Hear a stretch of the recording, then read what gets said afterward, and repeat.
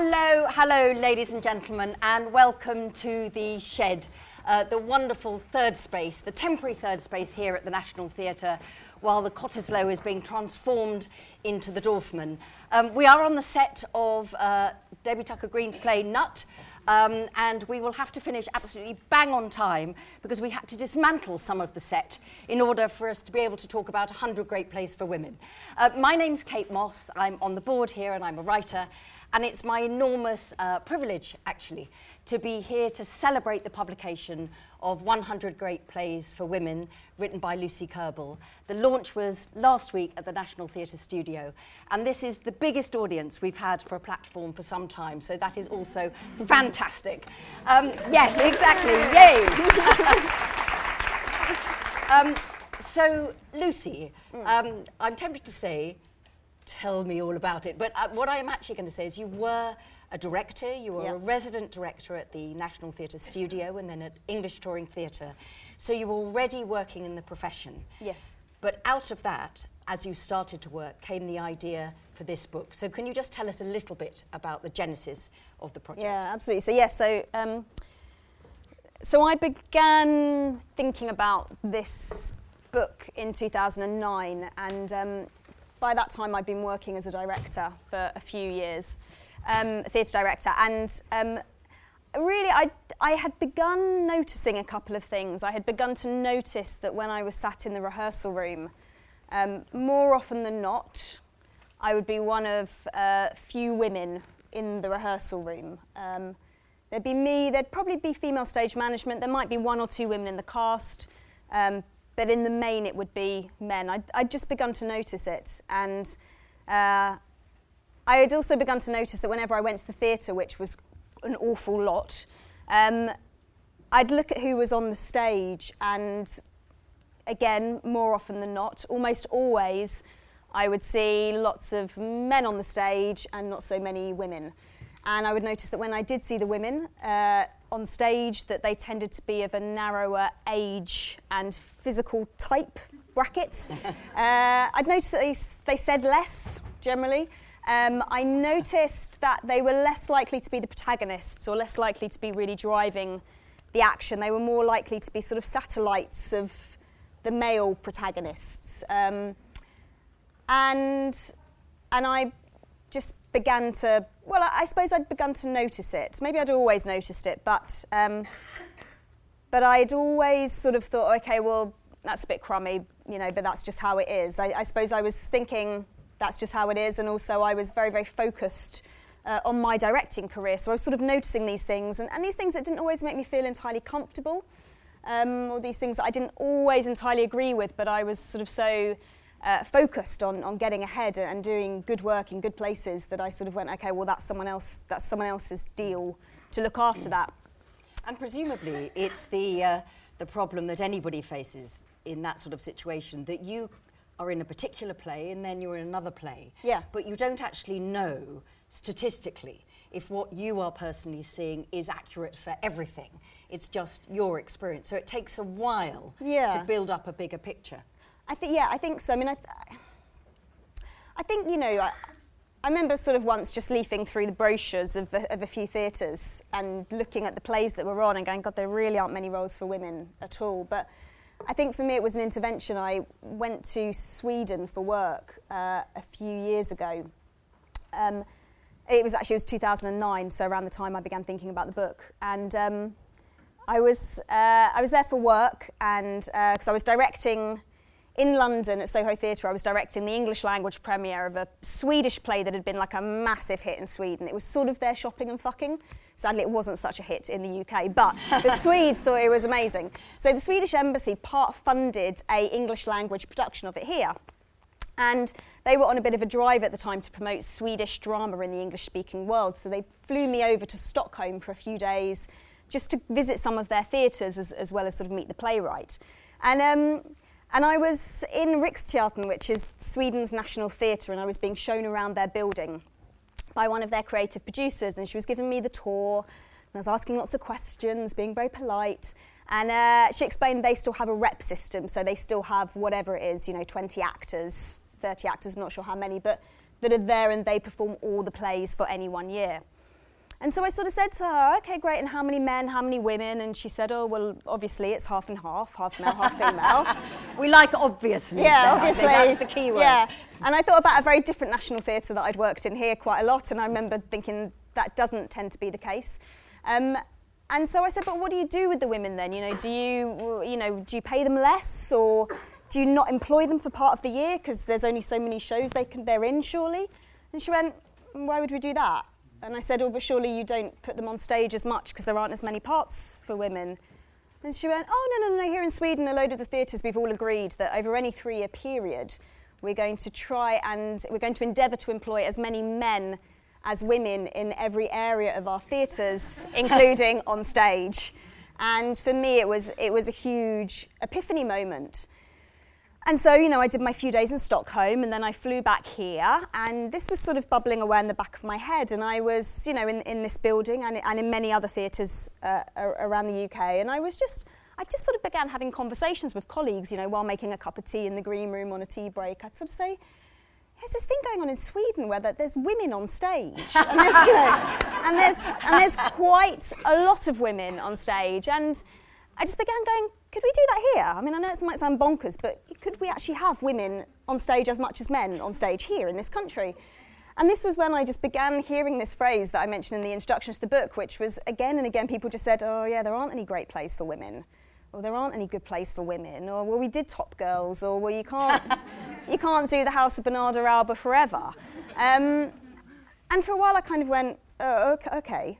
And then I remember I was on a beach, I was on holiday in Bali, and I was on a beach.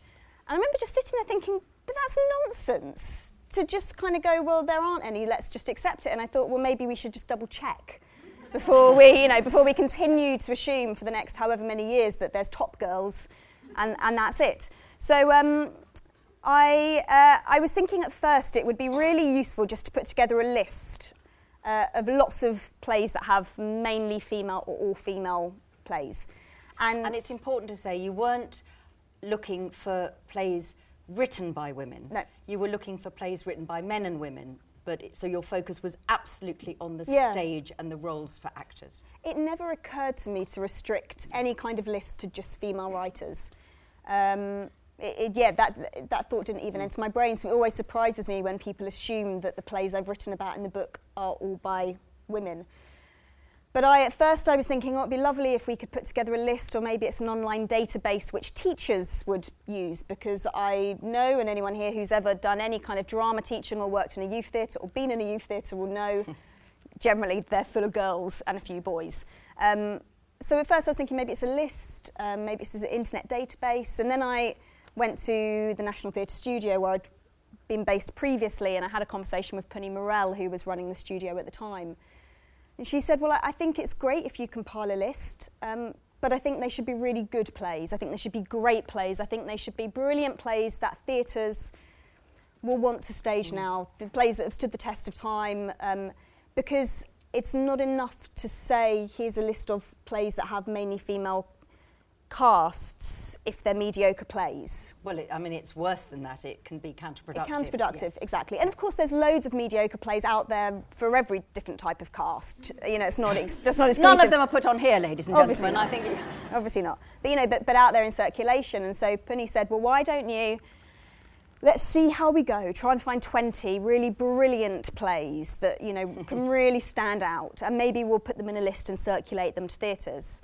So I spent some time at the NT studio doing that and found loads more than 20, and quite quickly it became clear that it was a much bigger piece of work. So that's when Punny said, I think you should write a book about this. And I sort of went, oh, okay, and inwardly went, that's not going to happen. But then they made it possible for me to do that. I think that's one of the most important things about the book, is that it is very easy to see a problem and then bemoan the problem. But as an artist, and I'm sure there are many writers and directors and actors in this room who will have had precisely the same issue, that you want to do something about it, but actually you're working and you're moving forward. But what is different here is that you are providing, if you like, the answer to that question. There are no great plays for women, because you're saying, here they are. Yeah. Off you go, dear. Yeah. Do it for yourself. Yeah. So did you, when you were starting to do that, have the sense that this could genuinely be making a big contribution to how the canon of what is put on could be changed. Yes. It felt that big to you when you were doing it? Yeah, it did. And I very, very, very much hope that professional theatres will use the book.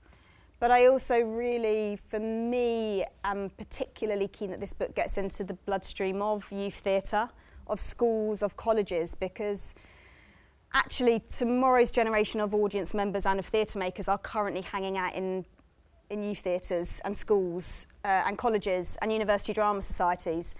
And unless we change things now, unless we change their expectations, our industry will not look much different in another 10 years and another 10 years and another 10 years. And I'm not saying that all we need to do to make progress is to change expectations. We need to do a lot more than that. But I think it's very important that another generation doesn't grow up with the expectation that drama is automatically a male-led form.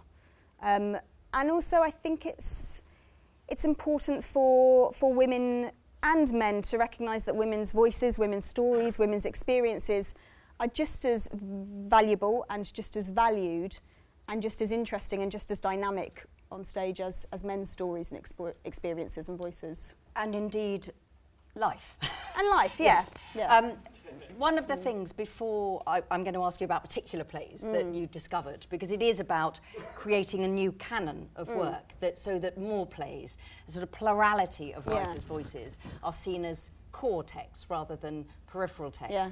But of course you were writing this in an environment where there is more discussion about where are the women in all sorts of fields, whether it's politics, business, arts as well.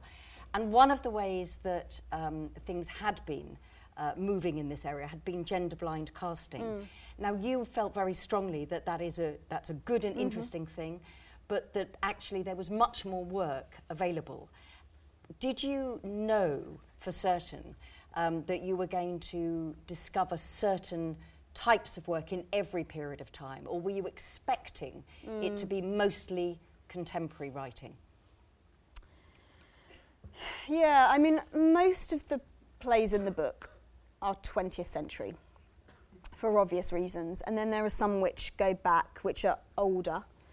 I would love for there to be more older plays in the book, or more pre-20th century, and I think they're not there partly because, of course, women were not encouraged to write, men were not encouraged to write about women, but also a criteria that I imposed on myself was that every play in the book had to be published, because I could see, and that in itself is slightly uncomfortable because it has limited the plays that were up for consideration. But I thought, well, if you run a theatre or an amateur dramatic society, or you're a drama teacher in a school, actually there's no point in you not being able to get hold of these plays. So they had to have been published, and for very obvious reasons. There were most probably an awful lot of plays written about women that have simply been lost, or by women, before a certain date, arguably even now. But you do have plays from the 4th century BC, don't you? Yes. So just tell us a couple of your sort of linchpin plays that you were particularly thrilled to find. Because we want to whet the appetites. Any artistic directors here? Yes. So I want them to be going out, going, right, that is the next play we're putting on. Yeah. Oh gosh, it was where to begin. There's a couple of Greeks. Very good book here if you want to look at it. Yes. I just remind myself of what's actually in here. It's a while since I finished it. Yeah, I mean, there's a couple of Greek plays in there. There's Women of Troy, which a lot of people will know, and that's worth saying that.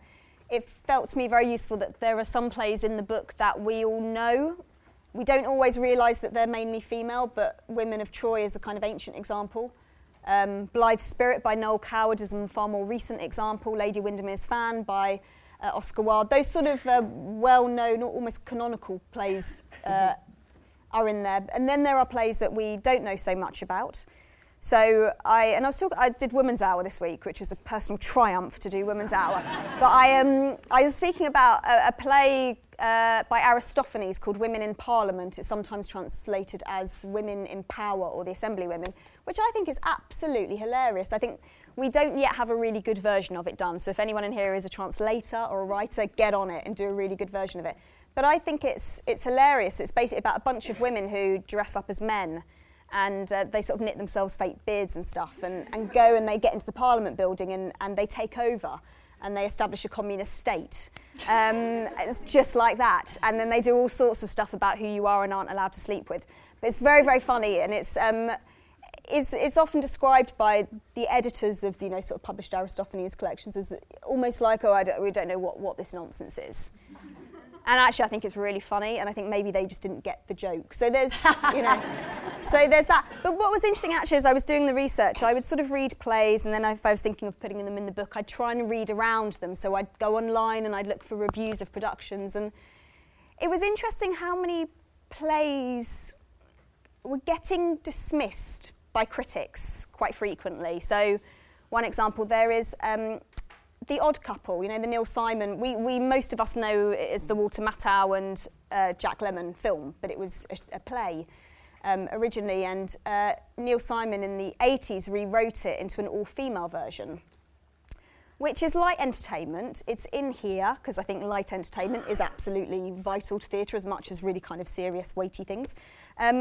And it is just absolutely hilarious. And it's kind of like a masterclass in comedy writing. It's like every single line is funny. It's just the way it's constructed. It's sort of like an exquisite Swiss watch. It's beautifully made. And I was looking at some reviews of it. Someone had put up some old reviews of when it went on in about 1986 on Broadway. And basically the reviewers were sort of saying, oh, well, it's not as funny as the male one. Oh, it's a bit disappointing. Oh, it's not very good. And I thought, actually, no, I don't think that's the case. So part of putting these plays in, whether they are known plays or not so well-known plays, is almost to look at them with fresh eyes and go, actually, do these have merit? And I very much feel that everything that's in here does really have merit, regardless of what may have been said about it in the past. And did you make a decision, you mentioned the comic timing of that you would like certain sorts of themes to be represented, so that you didn't want it to be very domestic heavy or very love heavy?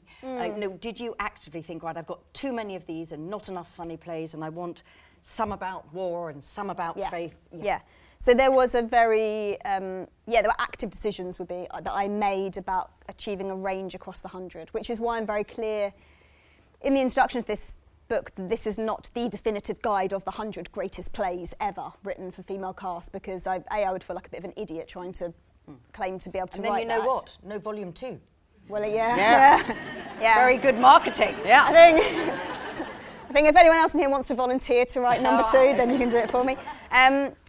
So there really was a very conscious editing process going on where I could have very easily filled 100 slots with plays about marriage. Really easily, and really great plays about marriage. And because, of course, that characterised women's lives. It's so recent that marriage has not become, and marriage and their motherhood has not become sort of the career and the raison d'etre of women. And that there is choice in some parts of the world. And I really wanted there to be a range, so that there were plays which were funny and light, that there were plays which were really weighty and political, that there were plays which are about what are traditionally considered to be women's issues. I felt it was important they went in. But equally important, I felt there should be plays which are about anything else that affects human beings, whether that's war or technology or art or faith or anything, all those things that equally affect men and women, maybe in different ways, but they affect them equally. So I felt it was important there were plays like that. I felt it was important that there were little teeny tiny plays that could be performed in little tiny studio theatres or maybe on a stage like this, but also that there were massive plays that could fill really big stages and that had really big casts.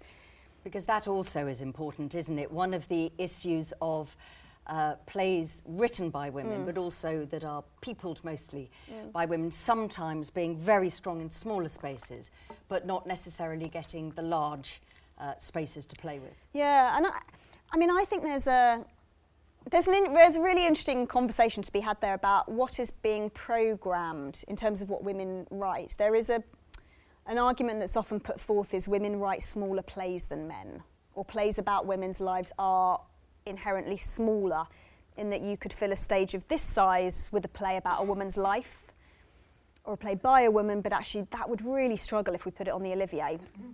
And I don't know if that really holds water, because I don't think women are sort of biologically less capable of writing big plays if they want to. I think sometimes it's a choice, but then I also think you need to be given the opportunity. It's a privilege that not many people are given, to be allowed to be paid to write a play for one of those big stages out there. And it's also about us looking at the structure that we have in this industry, about how we make decisions as to who those resources and who those opportunities are going to be given to. And I think that's absolutely at the heart of that question.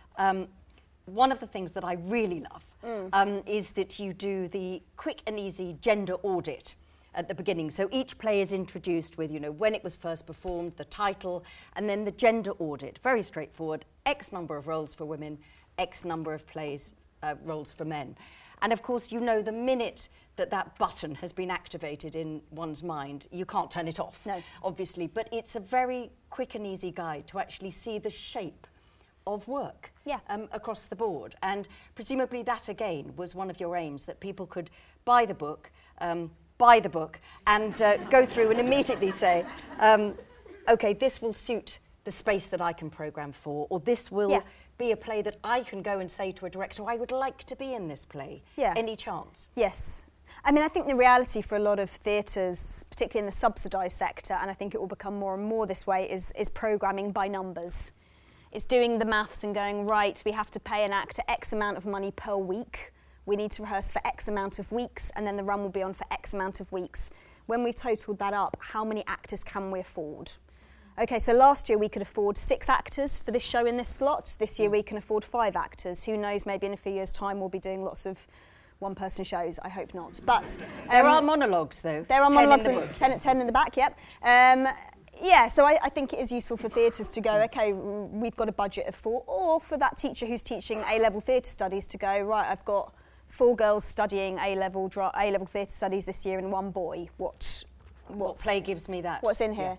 But it was also, I think something that's worth pointing out is that the main criteria for entry in the book was that the plays all have to have more women in them than men. So some of the plays have all female casts, some of the plays have mainly female casts, but in the ones that have men in, the women are playing at least an equal role in driving the action. That was sort of the criteria we imposed. And part of it, to be honest, came from actresses, from just being friends with a lot of actors and actresses and working with them, and just going, it's crummy because the opportunities to be employed are they're far, far fewer. And I do a thing where I have and I think a lot of directors do this, I don't think it's just me. I have spreadsheets of actors I've worked with. And that might be just someone I've worked with on a half-day reading, or it might be I've done a whole production. And I just have their names and I have contact details. And it's just so that if I'm casting something, it's just a million times quicker just to glance back at your spreadsheet and go, oh yeah, he was good or she was lovely, that'd be great. I think quite a lot of directors do that. Now I know that the spreadsheet that I have for the actresses I've worked with is probably about a quarter of the length of the spreadsheet I have for the men, for the actors that I've worked with. And I go, well, I'm a feminist, I'm a loud and proud feminist, I care about this, and that's what my list looks like. And I think in part the book was just about recognising there is so much talent that is not being allowed to thrive, really, and there are so many women who I would love to see on stage, but I don't see enough of them because apparently they're the wrong age, or they've got the wrong look, or their voice doesn't sound quite right, or they're the wrong ethnicity, or whatever. And actually it was about going, well, let's just make some more parts for women, because there are a lot of brilliant actresses out there. And it fits very well with the call to arms. Any of you who've read Janet Sussman's rather wonderful book, Not Hamlet, which ends with a sort of cri de coeur, saying, you know, what we need is big parts written for women. Where is the female Hamlet? So I think you're absolutely part of a wave, I think, of people thinking, let's recalibrate how our stages look, which is fantastic.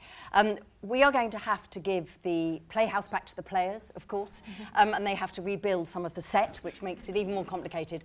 But I think just to finish, one of the things that is so important about this book, and I think you will all have realised this from listening to Lucy talk, is that we all know, anyone who works in theatre, writers, actors, designers, set designers, whatever role anybody has, people work very, very hard. There isn't necessarily the time to do the research.